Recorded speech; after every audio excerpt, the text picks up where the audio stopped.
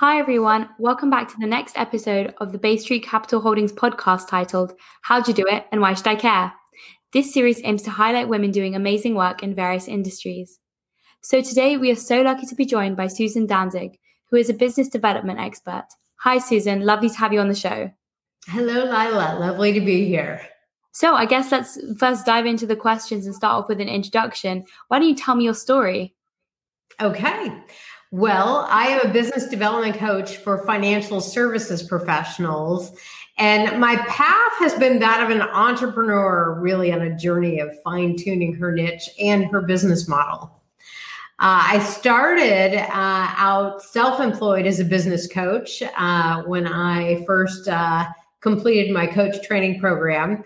And then in 2004, I got a job as a business coach for a financial services marketing firm. And after the market tanked in 2007, 2008, that company that I was working for decided to go in a different direction. And I was given permission to work with my past clients. So at that point, I started my own business that I call Susan Danzig LLC. And I coach individual financial advisors, teams, and now I'm starting to do some work in small to mid-sized registered investment advisory firms. Awesome. That's great to hear. So I guess my next question begs me to ask, what inspired you to join this industry? Well, out of my experience coaching over several hundred advisors when I was working for a financial services marketing firm, I noticed that they were bright, they were great people looking to serve their clients well. And I learned a lot about personal branding and the upsides of narrowing your niche, and decided to really have this be a cornerstone of how I support advisors in growing their businesses. So following on from that, why do you think you do what you do? Is there a specific reason to behind it? Absolutely. First of all, I'm inspired about empowering people in their lives, and I've chosen to focus my passion on the financial services industry. Wonderful. And it seems like you did a lot of self-learning. You're pretty much a go-getter, but I'm curious, in your opinion, what were the best resources that helped you along the way? Well, you're right. I did a lot of self-learning. After college, I studied personal development quite a bit. And from there, was asked to coach a coaching program for a personal development organization. And then after that, most of the people that I was coaching were actually business owners. And I found that they gained a lot of value out of our coaching sessions. And so those business owners were my first clients. Awesome. So following on from that, were there any lessons that you wish you would have known before starting in this industry? Well, yes. I started my business during a challenging economic time. And a skill set that every entrepreneur can benefit from is the ability to know when to pivot when something is not working as quickly as you'd like it to work. And so I'd invite everyone listening to think about this piece, so that if changes occur, whether it's in the marketplace, if it's in the economy, so that you have an opportunity to see where your skill set will best serve you and serve your clients, and be open to the universe, so to speak, bringing you different opportunities along the way. Awesome. So for those of our listeners who are just starting out in their career, what would be one piece of advice that you would give to somebody who is wanting to pursue a career similar to yours?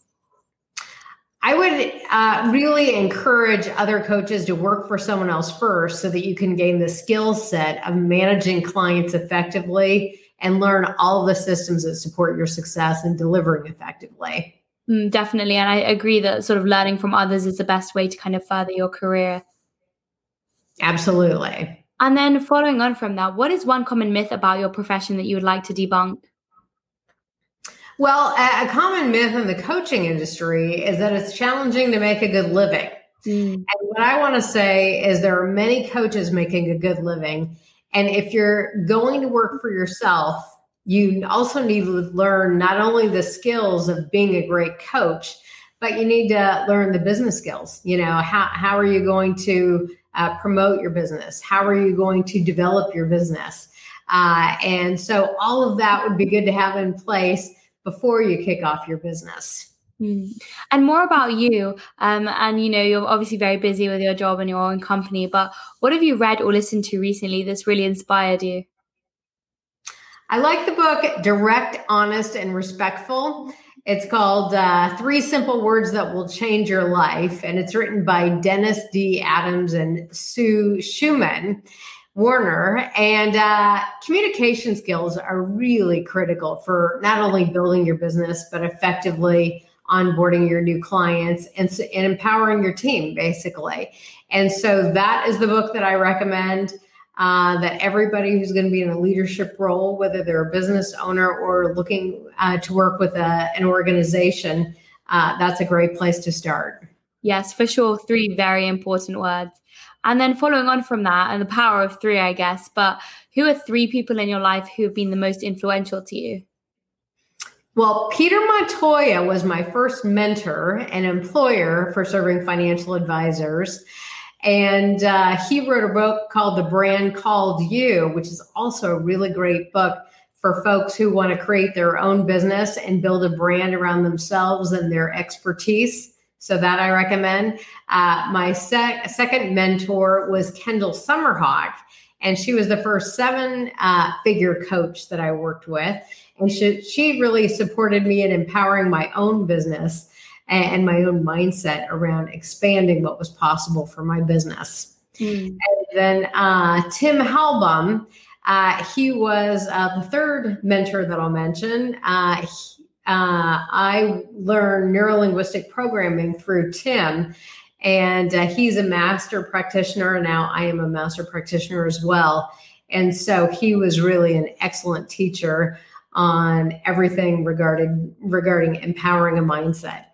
Wonderful. And then finally, as a little bit of a fun question, are there any more books that you would recommend?